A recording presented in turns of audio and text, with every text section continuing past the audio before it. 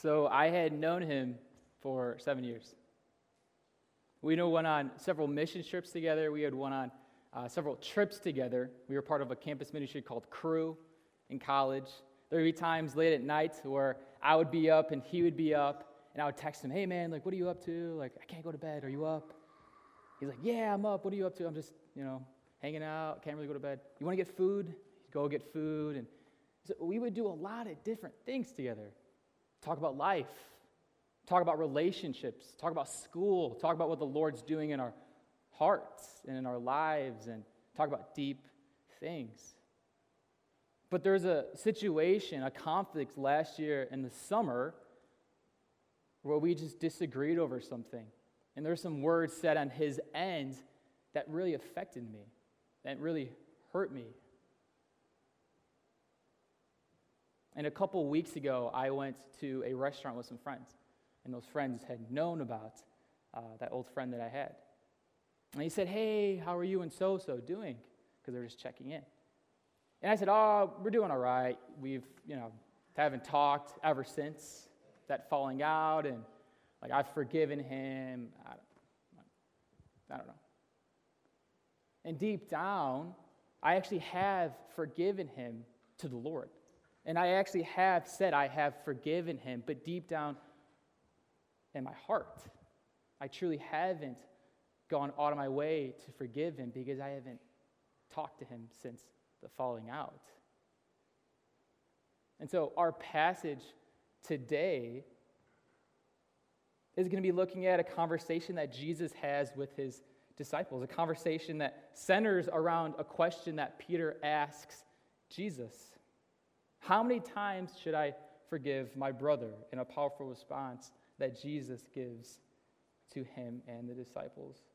And so our passage this morning, our message this morning is going to be focusing on this one main idea, It says, when we understand, right, first part, when we understand God's mercy, then we are able to forgive others. This command isn't easy. It's something that I'm still in the process of figuring out, in the process I want to move towards. But it's something that God calls all of us to do.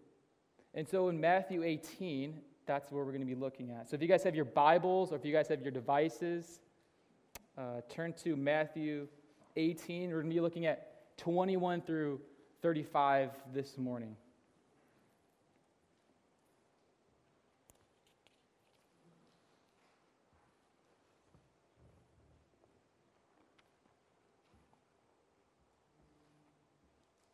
Verse 21, it says, "Then Peter came up and said to him, 'Lord, how often will my brother sin against me, and I forgive him? As many as 7 times?' Jesus said to him, 'I do not say to you 7 times, but 77 times. Therefore the kingdom of heaven may be compared to a king who wished to settle accounts with his servants. When he began to settle, one was brought to him and owed him 10,000 talents. And since he could not pay, his master ordered him to be sold, with his wife and children, and all that he had, and payment to be made. So the servant fell on his knees, imploring him, 'Have patience with me, and I will pay you everything.' And out of pity for him, the master of that servant released him and forgave him the debt. But when that same servant went out, he found one of his fellow servants who owed him 100 denarii, and seizing him, he began to choke him, saying, 'Pay what you owe.'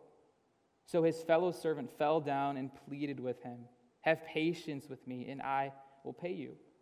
He refused and went and put him in prison until he should pay the debt. When his fellow servants saw what had taken place, they were greatly distressed, and they went and reported to the master all that had taken place. Then his master summoned him and said to him, 'You wicked servant, I forgave you all that debt because you pleaded with me. And should not you have had mercy on your fellow servant as I had mercy on you?' And in anger his master delivered him to the jailers until he should pay all his debt. So also my heavenly Father will do to every one of you if you do not forgive your brother from your heart." Let me pray. Father, we stand in awe of your presence. I pray that you would speak through me and allow the meditation of my heart and the words of my mouth be acceptable before you, Lord. I pray for the hearts and the ears of those listening right now, that you would use these words to permeate to their core, and that the Spirit would align their hearts onto you, oh God. We thank you for your grace. We thank you for your mercy, Lord. And so we pray for this time, God. In your name we pray. Amen. And so we're going to have 4 points this morning, keeping in mind the main idea, the big idea. When we understand God's mercy, is then we are able to forgive others. And so let's work through this text and let's see what Jesus is saying and see how Jesus responds to Peter's question. And so let's look at the first 2 verses, verse 21 and verse 22. So then Peter came up and said to him, Lord, how often will my brother sin against me, and how many times should I forgive him? As many as 7 times? Jesus said to him, I do not say to you 7 times, but 77 times. And so Peter, the spokesman for the person, right? A lot of times we see Peter, the one who comes up and asks Jesus these questions and says a lot of nonsense sometimes, right? But this is Peter again. Peter is bringing this question to him about how many times him and the disciples and believers should forgive someone. And so I want to shed some light really quickly on the previous section, on 15 to 20. And so in 15 to 20, 18, 15 to 20, I mean. So in Matthew 18, 15 to 20, literally the verses before, Jesus is giving instruction for the one with the offense. And he transitions purposefully to the one we're looking at right now, the one that is sinned against. And so Peter brings this question up in verse 21, already having that understanding of Jesus' commandments for those who have caused personal hurt. How many times must I forgive someone, Lord? 7 times? But what Peter is really asking is, how many times must I put up with my brother or sister? Right? That's what he's really asking. And so Jesus responds 77 times. And so this number isn't, supposed to be some calculation or something like that. Jesus is using this as figurative language. And so the amount is based on infinite forgiveness. No number can determine the amount of times Jesus is commanding his disciples to forgive. He's saying, Peter, I want you to forgive unlimited amount of times because I have forgiven you unlimited amount of times. And I continue to forgive you. And so our first point this morning is we should have unlimited forgiveness. And Jesus commands us to. He tells us to. He calls us to have unlimited amount of forgiveness for others. And that must have been really difficult for the disciples to hear. And if you're listening right now, it's probably really difficult to hear that as well.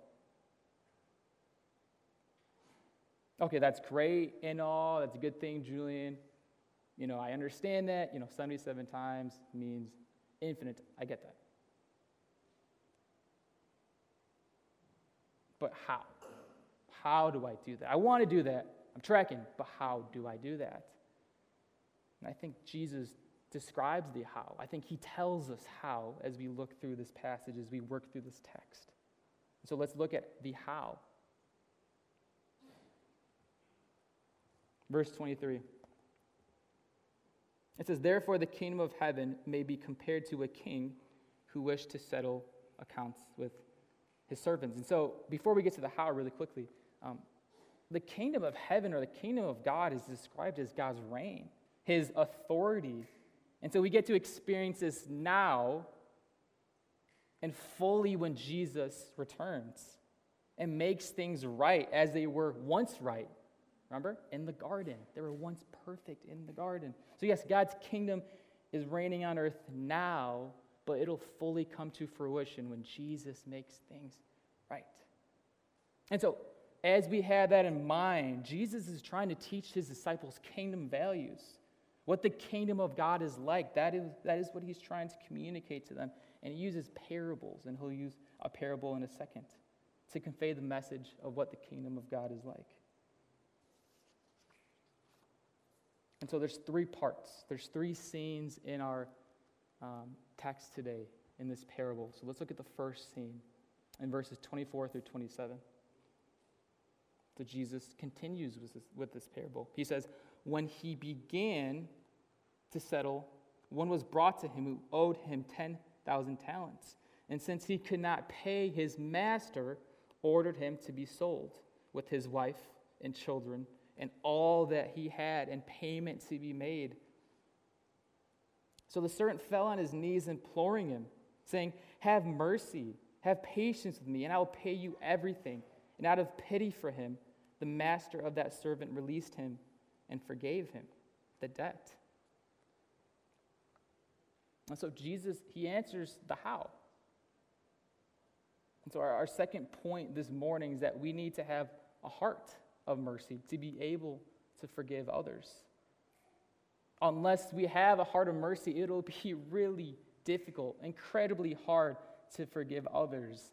And so we have to be asking ourselves, do I have a heart of mercy? Right? All of us need to be asking ourselves, do I have a heart of mercy? Would I forgive someone like that? Am I like the king who's able to forgive someone like this? Obviously, by our own strength, no.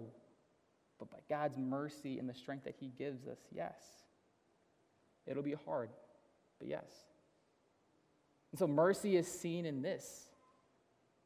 Mercy is displayed in this with the wicked servant who deserved punishment, who deserved to be sold off himself, his wife, his children, his belongings. He deserved that. But the king stepped in and said, you know what? I forgive you. That's mercy.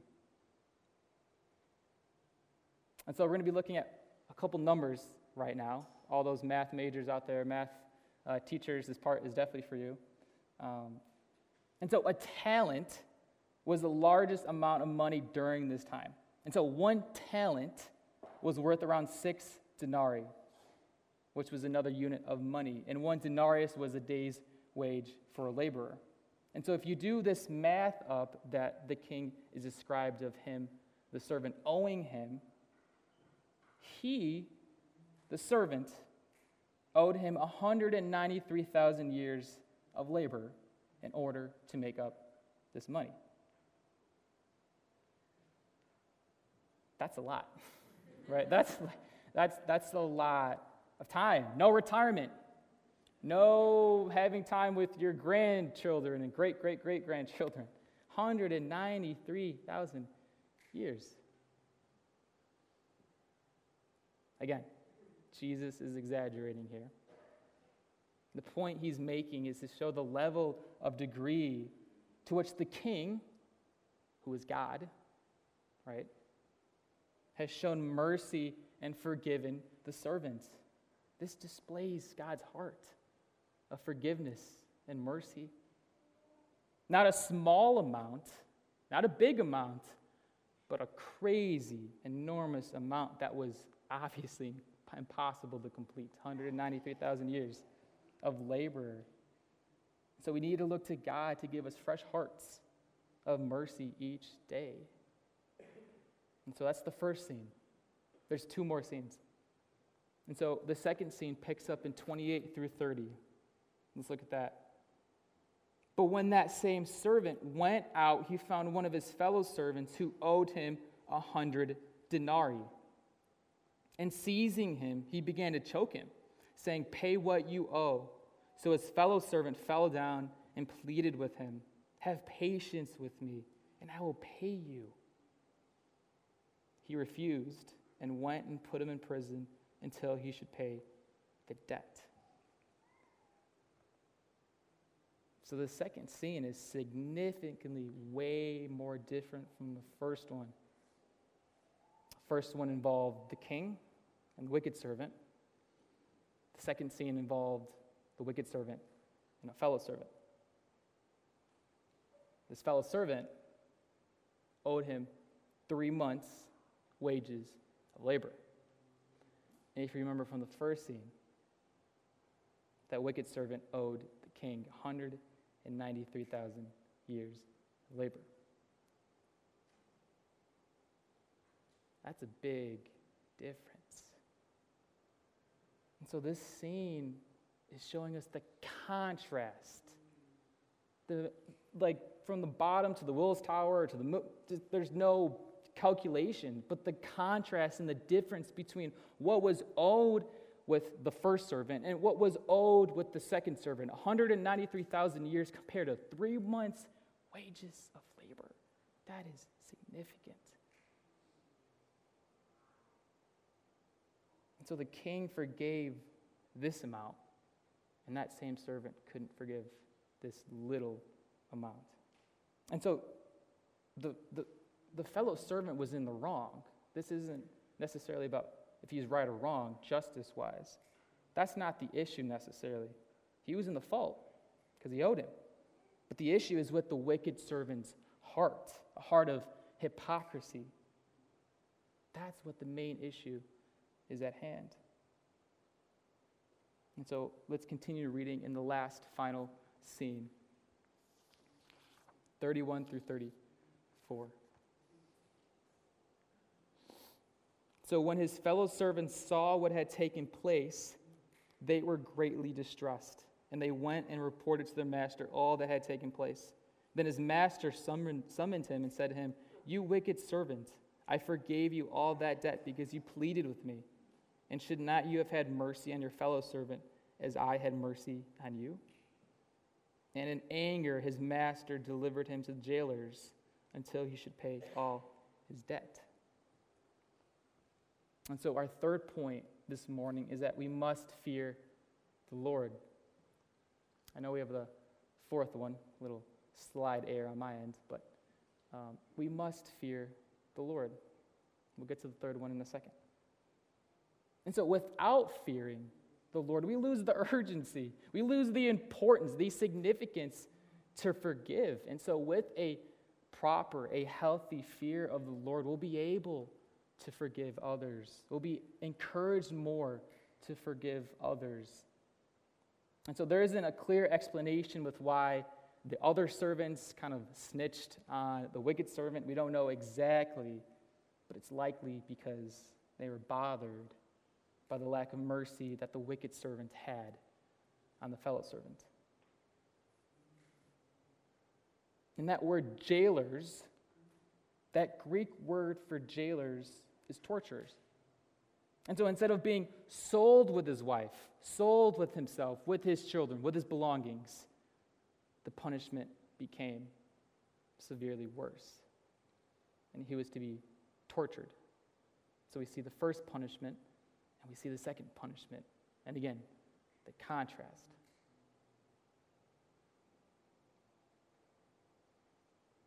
And so we must fear the Lord.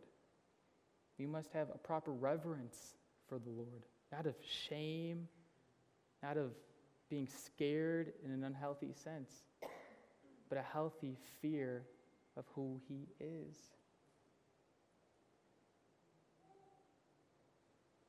And then Jesus wraps this up in the last verse. He finishes the parable and he ends with verse 35. He says, "So also my heavenly Father will do to every one of you if you do not forgive your brother from your heart." And so our final point is that we know that forgiveness is rooted in mercy. Where there is mercy, forgiveness follows. It is by the mercy of God that you and I are able to forgive people in small ways and in big ways.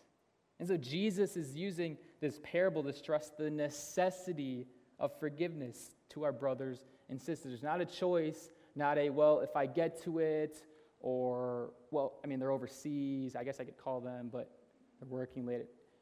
We come up with so many different excuses, and I acknowledge that. I acknowledge there's probably an excuse, but if you're being honest, there's pain underneath that, and there's hurt underneath that, and you're just masking that and coming up with an excuse. All of us here have experienced pain and hurt.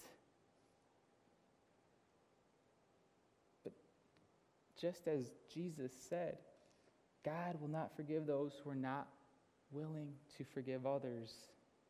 It's not just verbal forgiveness, but it is an act of the heart that is verbal, yes, but also is moved through action. And God knows each one of our hearts, and God knows each one of your hearts, and if you've actually forgiven the person that has hurt you. And so Jesus isn't necessarily saying, okay, that person who owes you this much money, they don't owe you anymore. Or that person who's caused you to lose your job, you don't have to bring that up to your boss, just forgive them. Or that person who's hurt your kid, you don't need to bring that to the authority. Jesus isn't saying that. There might be divine cases that could happen, right?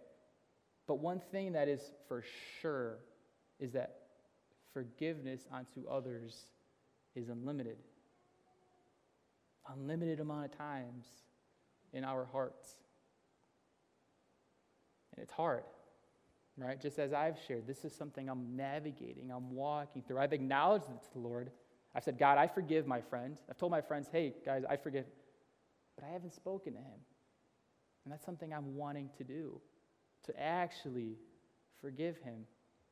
And each one of you have been hurt, right? Each one of you have been hurt. If we just stop this message, we just had a microphone right here, I'm sure many of you can come up and speak about the hurt. Obviously, it would be hard and things like that because there's a lot of people here. But my point is each one of us has been hurt. Whether it's your significant other who's been hurt, that hurts you, or it's been you personally that's been hurt, all of us have experienced some trauma, some hurt. And so my encouragement to you is to not wait till they seek you out and reconcile with you. That's good, right? Praise God for that. But my encouragement to you is to bring that to their attention and to tell them, I forgive you. It might not be in a coffee shop, one-on-one, right? I'll be honest, sometimes I'm not super comfortable with that, so I really have to force myself to do that. Sometimes it is necessary to do that. It might be a FaceTime. It might be a phone call. It might be an email, right? I don't want us to overdo this and be like, okay, I need to be face-to-face with them, sit down, coffee, cookies.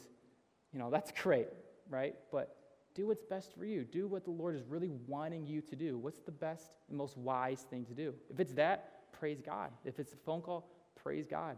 A text message, whatever it might be. But the point is to say, I forgive you for what had happened. And to not minimize, right? Because sometimes we minimize pain. Sometimes we minimize hurt. Well, they hurt me, but it wasn't like that person who got hurt, right? Well, they hurt me, but that was a long time ago, and I don't really need to bring this up. Again, use wisdom in that. Think about what the Lord is telling you to say and how to say it. I think some of us have been hurt here at church. Whether it's been Fox Valley, whether it's been in the past. Maybe it's been in life group or in student ministries or at some event. And now you don't want to go to church anymore. Or maybe you don't want to go to life group anymore. Or maybe you don't want to go to that event anymore or talk to that person anymore. And God sees that, and I see that. But there's still hurt.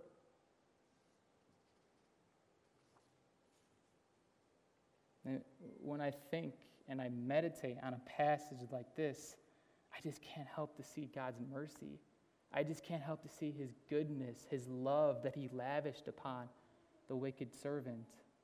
But at the same time, I can't help but see the fear of the Lord, to have reverence for the Lord.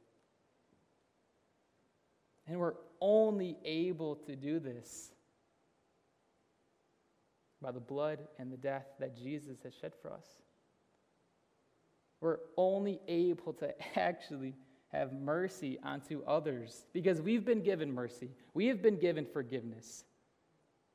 And so we're called to forgive others. And so we live in a culture that does this.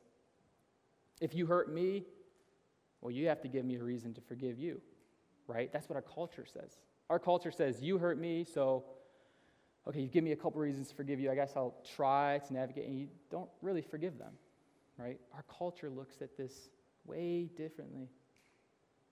But Jesus says different. He says there's new rules, there's new protocols, there's a new way of life when you're part of the family. And so if we call ourselves believers, if we have entered into God's family, if we've experienced his mercy, lavished in his mercy, bathed in his mercy, then we must live this out horizontally with other people, with other brothers, with other sisters, and not do as the wicked servant did, which was receive God's mercy, clearly not be moved by it, right? Which led him to not give it out. A wicked servant with a hardened heart and full of hypocrisy. And so this is what Jesus is warning against. He's warning us of becoming full of hatred and a heart that is full of this, a heart that is hardened, like many of the religious leaders during his time. And so as we wrap up, remember that when we understand God's mercy, right, the big idea, the main idea, when we understand God's mercy, then are we able to forgive others. And without his mercy, without bathing in it and knowing it and experiencing it, it becomes really hard to forgive others. It becomes almost impossible to forgive other people because you start thinking about how they have wronged you. You start thinking about the pain and the trauma and the hurt that you felt. But I want us to live as believers who have experienced this and give it to others. A good understanding of God's mercy, his love, and his goodness, to be able to display that and give that to other people. And after the conversation that you might have with that person, you might not be close to them again, right? You may not be buddy-buddy, and that's not what the Lord is commanding us to do, is to be buddy-buddy with them. Praise God for that. But what the Lord is wanting us to do is to reconcile with them, is to forgive them. That's what he wants us to do. You might be close to them. You might come a full circle, and actually you might have a better relationship in what you had in the past, and maybe you don't.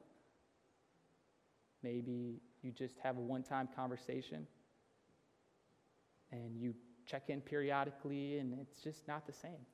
That uncle or that brother or that friend, that coworker, you see him at work, say hi.